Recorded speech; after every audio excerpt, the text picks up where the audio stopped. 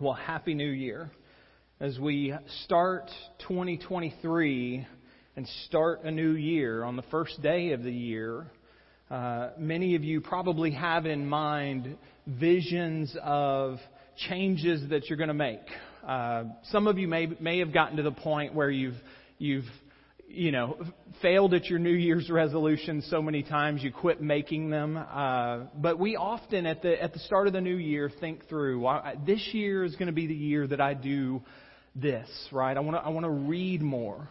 I want to lose some weight. I want to exercise more. I don't know if any of y'all have this. Weird thing happens to me almost every October to January 1st. My clothes seem to shrink. It's got to be a dryer setting or something. I don't know. But so, first of the year, I think through, I need to start exercising more. I need to change my diet. As we think through changes, as we think through habits that we want to create, church, let's be sure we start also, because those are good things. There's nothing wrong with pursuing better health, but let's also pursue changes in living out our faith. I want to be more faithful to Jesus this year than I was last year. So as we're thinking through what does my new year and a new me look like, let that include challenges and stretches in our faith as well. We spent last month being reminded of the story of God sending His Son to save us from our sins. And so that leads the church to ask the question, well, then how do we live in response to that? What should my life look like now that God has done this? Jesus came into this world, died for my sins so that I could be forgiven, so that I could be adopted into the family of God. And God's Word gives us some instructions of how we should live in response to that, how we should live in light of the good news. And so our sermon is titled, Living in Light of Our Salvation. Living in light of our salvation. Turn with me to Romans 12. We're going to look at the first two verses of Romans 12 today as a way to think through, since we've been reminded that a Savior has been provided for us, how should we respond in our lives? Romans 12, verse 1 and 2. Therefore, brothers and sisters, in view of the mercies of God, I urge you to present your bodies as a living sacrifice, holy and pleasing to God. This is your true worship. Do not be conformed to this age, but be transformed by the renewing of your mind, so that you may discern what is the good, pleasing, and perfect will of God. Let's pray. Heavenly Father, we thank you for your word. We thank you for a new year. We pray that you will help us this year be fixed upon Jesus, have our gaze constantly fixed on Jesus, and that you will shape us into the men and women that you desire us to be, the children of God that you desire us to be. We pray this through the power of the Holy Spirit in the name of Jesus. Amen. So the answer to living in light of our salvation, how a believer should live and what their lives should be look like because of the salvation that has been provided, is obedience. We should live lives of obedience to God, right? In light of our salvation, we should pursue godly living. And so as we look at these two verses from Romans 12, that's what I want us to think of is, what does this show us about godly living, about how godly living can be applied in our lives and what it should look like, what it includes. And so the first thing I want us to see from this is godly living requires a gospel-focused life. Godly living requires a gospel-focused life. Let's look at verse 1.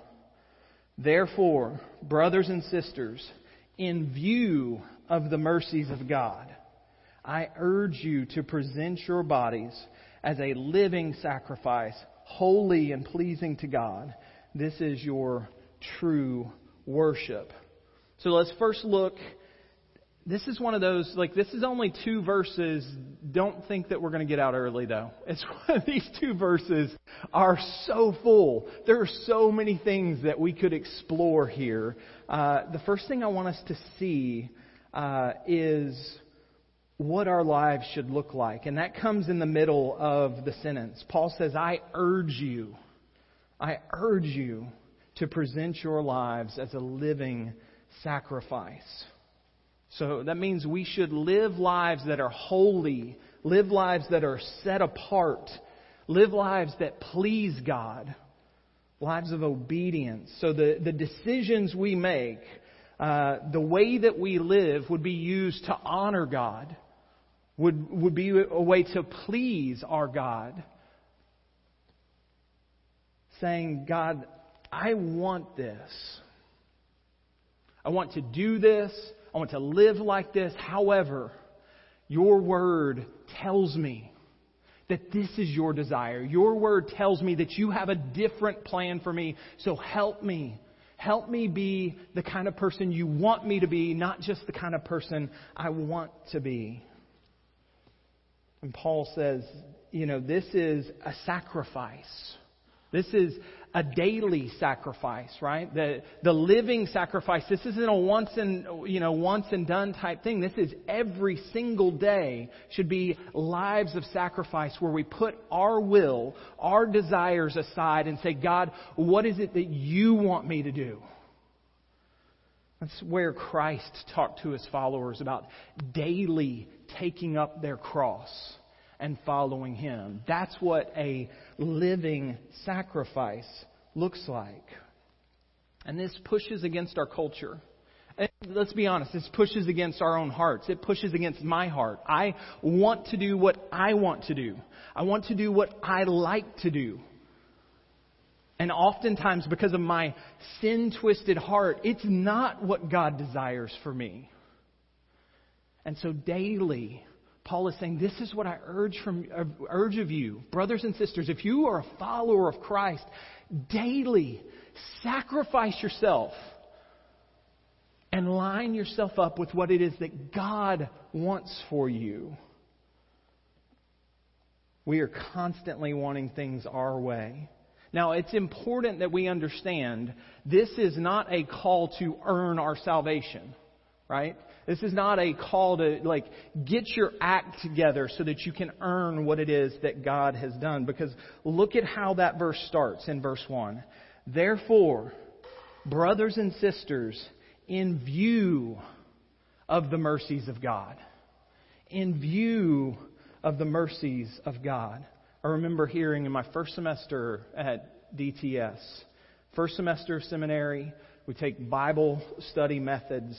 And I remember the professor talking to us. Anytime you get to Scripture and you see the word therefore, stop and ask, what's it there for? Right? That you've probably heard that phrase before. And that goes across all literature. If an author uses the word therefore, what they're about to say directly connects to what they've been talking about previously. And so Paul starts chapter 12 with the word therefore. So what's Paul been talking about? Well, for 11 chapters, Paul's been talking about the salvation of God. For 11 chapters, Paul has been talking about all that God has done to rescue us. All that has been accomplished through Jesus Christ. The assurances we have because of Jesus Christ. The hope that we have because of the Spirit of God now indwelling in us. So for 11 chapters, he's gone on to talk about everything that God has done. And now we have a transition to the rest of the book of Romans. And verse 1 and 2 is a summary. So therefore, now that we've seen everything that God has done, now that we've talked about all of these things that God has been doing to rescue you, here's what we need to do in response to that. Here's how we live in response to that. So it's not a earn your salvation. It's because of the salvation that's been provided. This is how you should live. You should live a life of sacrifice because of the salvation that God has given you. Right? And so if we are going to pursue godly living, we got to keep our eyes on Jesus. We got to keep our eyes on what Jesus has accomplished for us. It says, in view of the mercies of God. So before he tells us this is how you should live, you live in view of the mercies of God. And not just one-time mercy. Our whole life as a believer is a life that's experiencing the mercies of God over and over and over again through Jesus Christ. And so in view of the mercies of God, keep those in mind. Keep focusing in on the good news of the gospel. Jesus Christ died for you.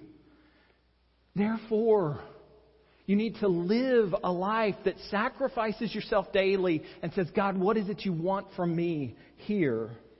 We need to remind ourselves regularly of the gospel, keeping in view the mercies of God as we pursue godly living. The gospel isn't something we move on from. And we often think of that. And sometimes you'll hear people express it that way, that, that we think of the gospel as the ABCs of Christian life. And I think it was Tim Keller talks about, like, the gospel is not just the ABCs of Christian life.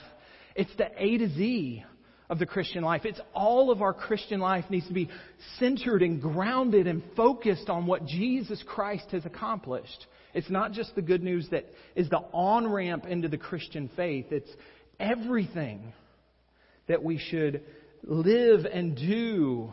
Every breath we should take is grounded and rooted in what Jesus has accomplished for us. So we need to be reminded regularly of that. All believers need that. Paul speaks about that in Corinthians. 1 Corinthians 15, as he's talking to them about the way they need to think about their lives, the way they need to think about the hope that they have. In 1 Corinthians 15, 1 through 4, we see this. Now I want to make clear for you, brothers and sisters, the gospel I preached to you, which you received, on which you have taken your stand, and by which you are being saved, if you hold to the message that I preached to you, unless you believed in vain. Verse 3, for I passed on to you as most important what I also received, that Christ died for our sins according to the Scriptures, that He was buried and was raised on the third day according to the Scriptures. I believe the ESV and other translation says, I will remind you, brothers and sisters. I want to remind you of the gospel that I preached to you. They needed to be reminded. It's not something they needed to move on to. As Paul is writing to them about the hope that they had, they needed to be reminded of what Jesus Christ had done for them. And in verse 3, he says, this is most important. I gave you the most important thing that you could ever hear, the most important news that you could ever receive. Jesus Christ died for your sins, was buried, and then rose again on the third day. We need to constantly be reminded. We aren't any different than the Corinthians or any other believers. We need, if we're going to pursue a godly life, if we're going to pursue a life of obedience, we need to do so by being reminded of what God has done for us. Paul goes on to argue that obedience, a living sacrifice, is actually the only rational thing that makes sense. If you are reminded of what Jesus Christ did for you, it only makes sense that your life would be completely given over to obedience to Him. Back in Romans 12, the end of verse 1 says, this is your true worship. The original text actually would probably better be translated, this is your rational worship, or this is your logical worship. So in view of the mercies of God, live your life as a sacrifice to God for what He's done for you. And then he says, that's the only thing that makes sense. Any other response than complete obedience and giving your life over to Jesus doesn't make sense if you're focused in on what Jesus Christ has accomplished for you. Tim Keller says, once you have a good view of God's mercy, anything less than total and complete sacrifice of yourself to God is completely irrational. If you give yourself partially, if you give yourself half-heartedly, you are simply not thinking, you are not looking at what Jesus did. So we need to have a gospel-focused life, daily remembering what it is that Jesus did for us. That's how we can pursue a life of obedience. So what if we started each morning reminding ourselves, Jesus died for me. He died for my sins. And then what if we prayed, God, every decision I make today, every action that I take, every word that I speak today, help me sacrifice it. And then help me live a life that actually brings honor to Jesus, brings honor to you because of the mercy that you've given me. Let's ask God to help us live our lives in light of our salvation as we keep our focus on the good news of the gospel. The second truth from this text is this: godly living requires non-conformity to this world. Godly living requires non-conformity to this world. We're just going to look at the first few words of verse 2. Do not be conformed to this age. Do not be conformed to this age. Our lives are constantly being shaped from the time we are born. Actually, from the time we are conceived. Right? Things happen to us even in the womb that we are being shaped by. The things that we experience, the things that we see, the things that we learn and encounter, they are all teaching us. They are shaping us. We're constantly being molded. And Paul now says, we've got to stop being molded by the world. We've got to stop looking like the world. We can't be shaped by the ways of this world anymore. The way the world thinks about things, the way the world does things. That can't be what shapes a follower of Christ. Because the world is opposed to God. And that's a constant temptation for every one of us as believers. To be shaped by the world. To think this isn't that big of a thing. For parents of young kids, sometimes that's what shapes how we make decisions. We don't want our kids to look different than others, so we'll budge a little bit on some things, right? It's a constant temptation to look more like the world, and Paul is saying we got to stop that. If you're a follower of Jesus, you need to not be conformed into the image of this age or into the image of this world. This age is still pursuing what it wants, what it desires. Individual believers and the church as a whole, we have to stop trying to look more and more like the world. And I don't want to be weird to other people. I want people to like me. And so it's a temptation to look more and more like the world. And Paul says that can't be how we are as followers of Christ.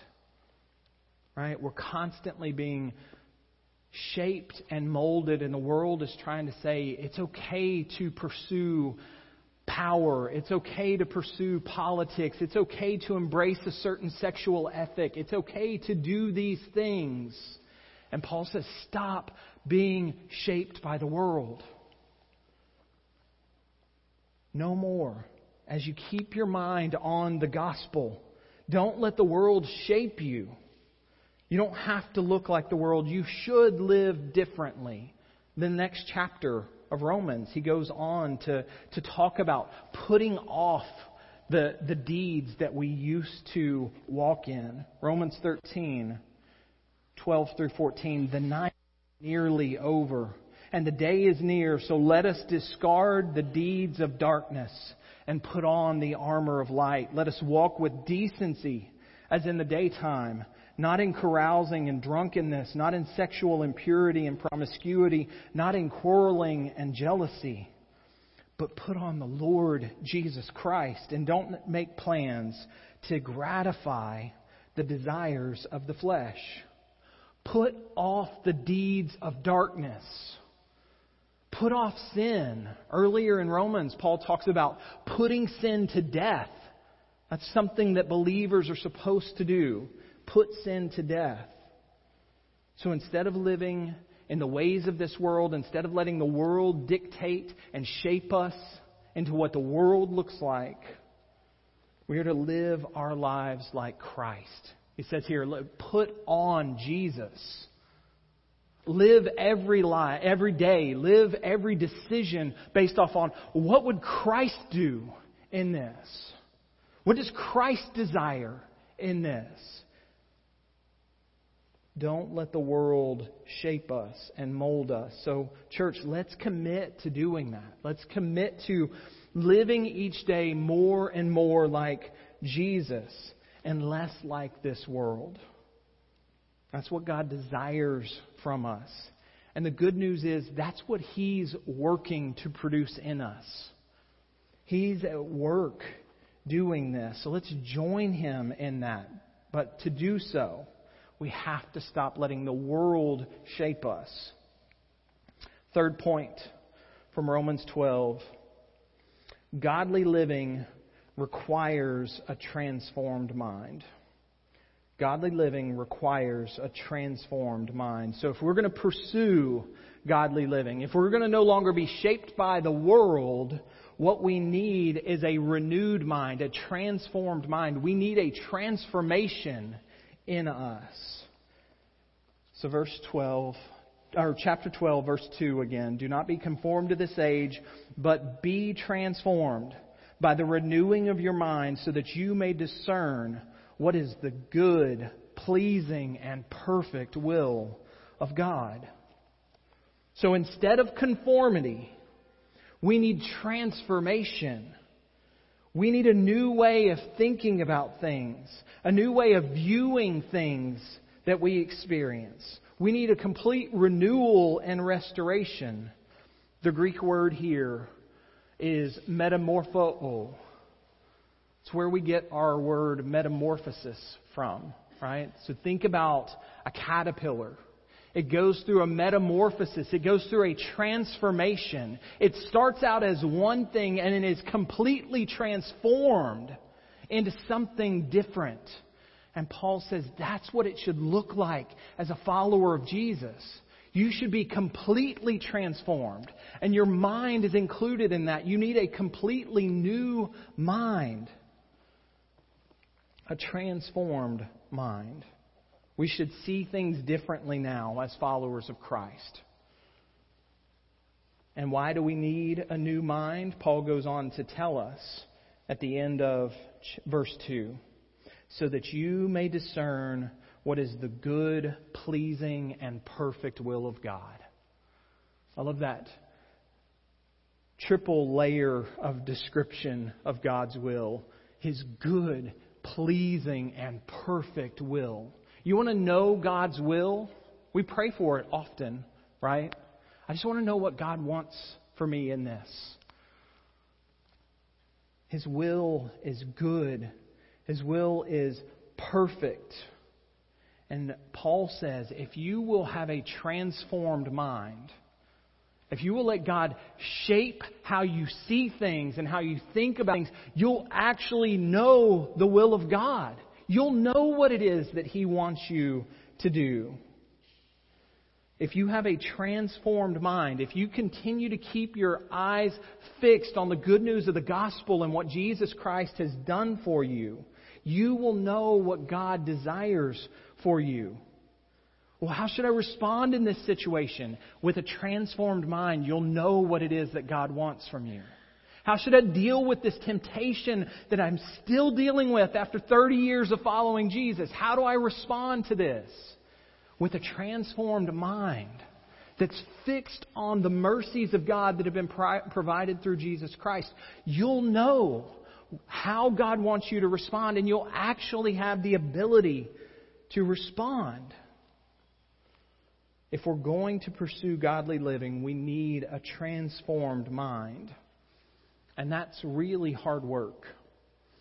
It's actually impossible work on our own. But we've talked about that before. We aren't on our own. God in His goodness, God in His kindness did not leave us on our own, doing the work for salvation and then saying, all right, get busy keeping it up. Good luck. He didn't leave us alone in the transformation, in our sanctification, in looking more and more like Jesus. He's actually working in us to do that. And so God wants us to join Him in that. As He is working to change us, He wants us to join Him. The Spirit of God is at work in every believer. In Galatians, in that familiar couple of verses, Galatians 5:22 and 23, but the fruit of the Spirit is love, joy, peace, patience, kindness, goodness, faithfulness, gentleness, and self-control. The law is not against such things. This is what the Spirit of God is producing in us. This is what He wants to produce in us. We aren't naturally bent this way. But the Spirit of God is producing these things. And so believers, every single one of us has the Holy Spirit working in us. He is changing us to look more and more like Jesus. And one of the things that we see, one of the things that Scripture reminds us, is that the Spirit uses the Word of God in that process. Right? The Spirit uses the truth from God's Word to shape us, to renew us, to help us think differently. Because our minds are bent because of sin. We look like the world. But God is changing us, and He uses His Word to do so. And so we see in 2 Timothy chapter 3, verse 16 and 17, this description of God's Word. All Scripture is inspired by God and is profitable for teaching, for rebuking, for correcting, and for training in righteousness, so that the man of God may be complete, equipped for every good work. This is what we confess about the Bible. It's true because it's breathed out by God. It's inspired by God. And since it's true, it should be used to teach us. It should be used at times to rebuke us and say, this is wrong. It should be times to correct us when our thinking, even when we're trying, might be a little bit off from what God wants. It's a correction to us. And it should be used to train us to live the lives that God wants for us. To live righteous and holy lives that are pleasing God, that bring honor and glory to Him. And as I said, God has not left us alone in the process of transformation. He's given us His Holy Spirit. And we have His Word. And so let's be a people that are committed to it. Committed to spending time in it this year. Committed to being a people that are shaped by it through the power of the Holy Spirit to look more and more like Jesus. Let's commit to regularly reading God's Word. And as we read, ask the Holy Spirit, is there something I need to learn from this? What is it? Is there a rebuke that I need to hear where I'm in complete opposition to God? Give it. Do I need to be corrected in any way? Do I need to be trained in any way? And the Holy Spirit will do that for us. The Holy Spirit will teach us, will correct us, will train us in the righteousness that God desires for us. I've provided, Chris mentioned in our announcement time, the reading plan. I thought it would be good for us, and I know some of you have other reading plans that you may do. If you've already got one that you're committed to for the year and you can't fit in another one, stick with the one that you've got. But I thought this would be a really good tool for us to challenge ourselves in this new year to get into God's Word and ask God, God, shape me, teach me, train me to live like you want me to live. And so the Navigator's 5x5 reading plan is a simple tool. They say if you'll spend about 5 minutes a day, 5 days a week. So just read one chapter a day, 5 days a week from the New Testament. By the end of this year, we will have read all 260 chapters of the New Testament. 5 minutes. Think of all of the instruction that we can hear from God. Truly the inspired Word of God teaching us. And the Holy Spirit working to change us. This will start tomorrow, and we'll send out, like if you're on Facebook, we'll send out reminders on Facebook of what our readings are for the week. But join us in that. One chapter a day, 5 days a week. Let's explore God's Word. I would love for you to be a part of that. And let's be a people that are constantly being shaped by the Spirit into more and more of the image of Jesus. Now, if you don't know Jesus, if you've not trusted in Him, if you've not received the salvation that He has provided, that's the first step for you. So the idea of pleasing God and doing what God wants apart from Jesus Christ is impossible. You cannot live how God wants you to live without putting your faith in Christ. So would you believe in Him today? And if you want to know more about what that looks like, if you want to know more about the good news of the gospel and what He has done for us, please schedule a time to talk with me. And then you can start to pursue the life that honors God. Church, it's a new year. And as we remind ourselves of our salvation, let's stay gospel-focused as we commit to living our lives in response to what it is that God has done for us. Let's be a people of God's Word, reading it and asking God, God, make me into the image of Jesus. Teach me how I need to live. Let's learn from God's Word and be molded by it through the power of the Holy Spirit, no longer being molded and shaped by the world. Let's be a people of obedience that honors God with our lives.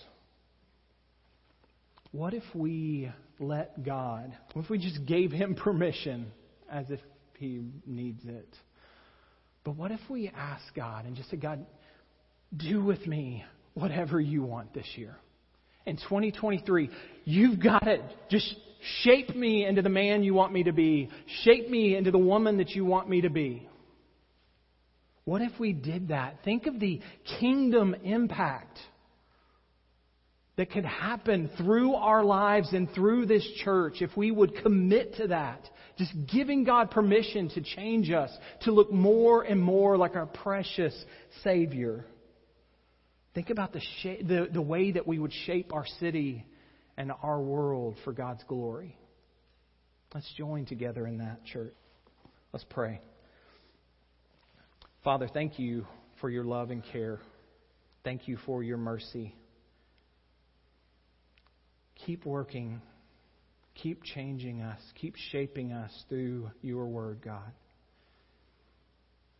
Use us for your glory. It's in Christ's name we pray. Amen. If you have a child that's in the nursery, if you would please go get them and bring them back in. We want our nursery workers to be able to join us in our time of communion. As they are picking up children from the nursery, We want to take a moment to prepare our hearts through some time of reflection and prayer. We're going to have some instrumental music playing here in just a minute. And what I'd like for each of us to do, we've been doing this for the last few months on the first Sunday of the month. I would just like us to spend some time remembering God loves me. God sent His Son for me. Jesus died for my sins, for my rebellion. And as we reflect on that, let's pray. If you have sins that you need to confess, that you haven't been confessing, sins that you've been walking in this week, ask God for forgiveness. And remember that His mercy is new every single morning. He won't withhold that. Thank Jesus for dying for you during this prayer time. Let's reflect on the reality that Jesus died for our sins, and let's pray about that for the next couple of minutes.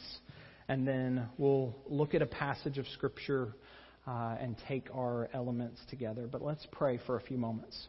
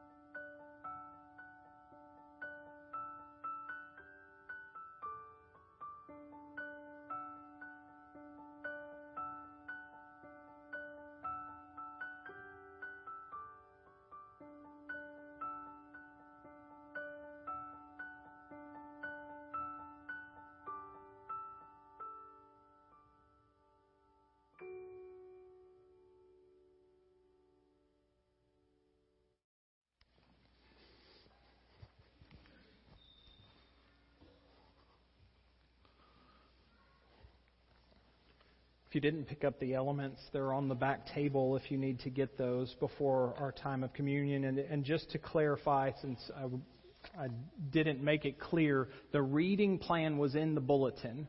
If you did not get a bulletin, there's extras kind of scattered around in some of the empty seats. So if you're wanting to take the Navigator's reading plan home, it's available for you to pick up. If you didn't get a bulletin, find an empty seat and we'll make sure that you get one of those so that you can start reading with us tomorrow. Colossians 1,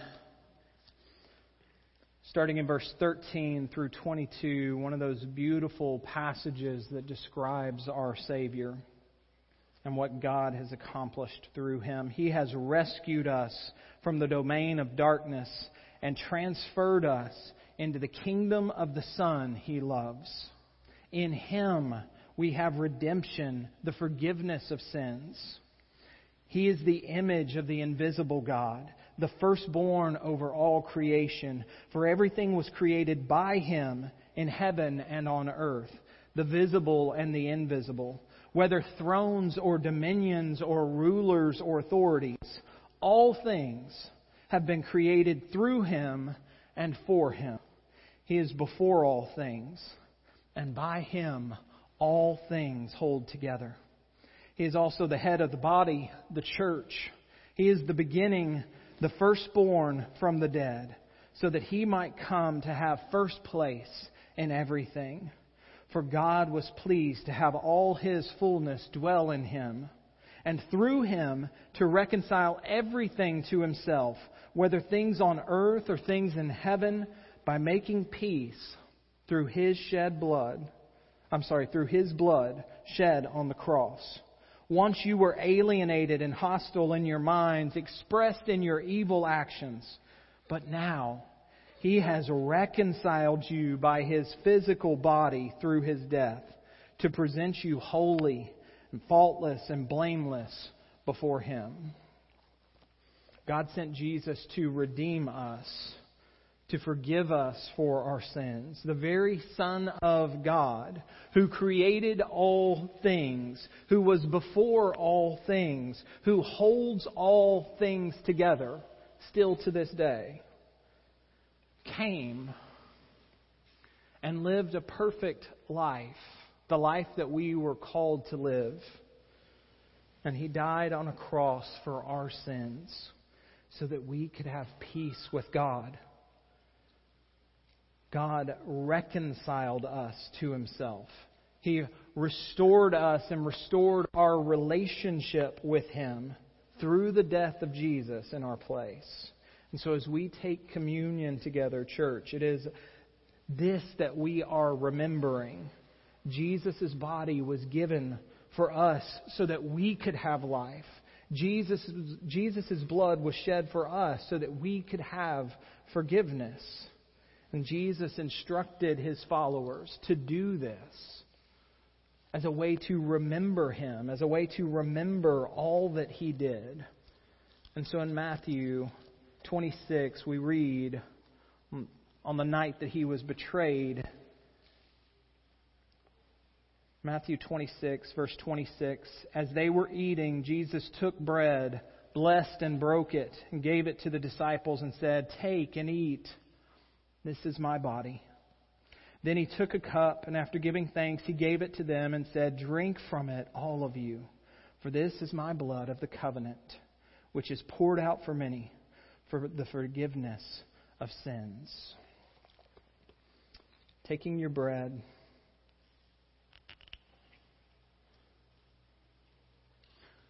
this is the body of Christ given for you.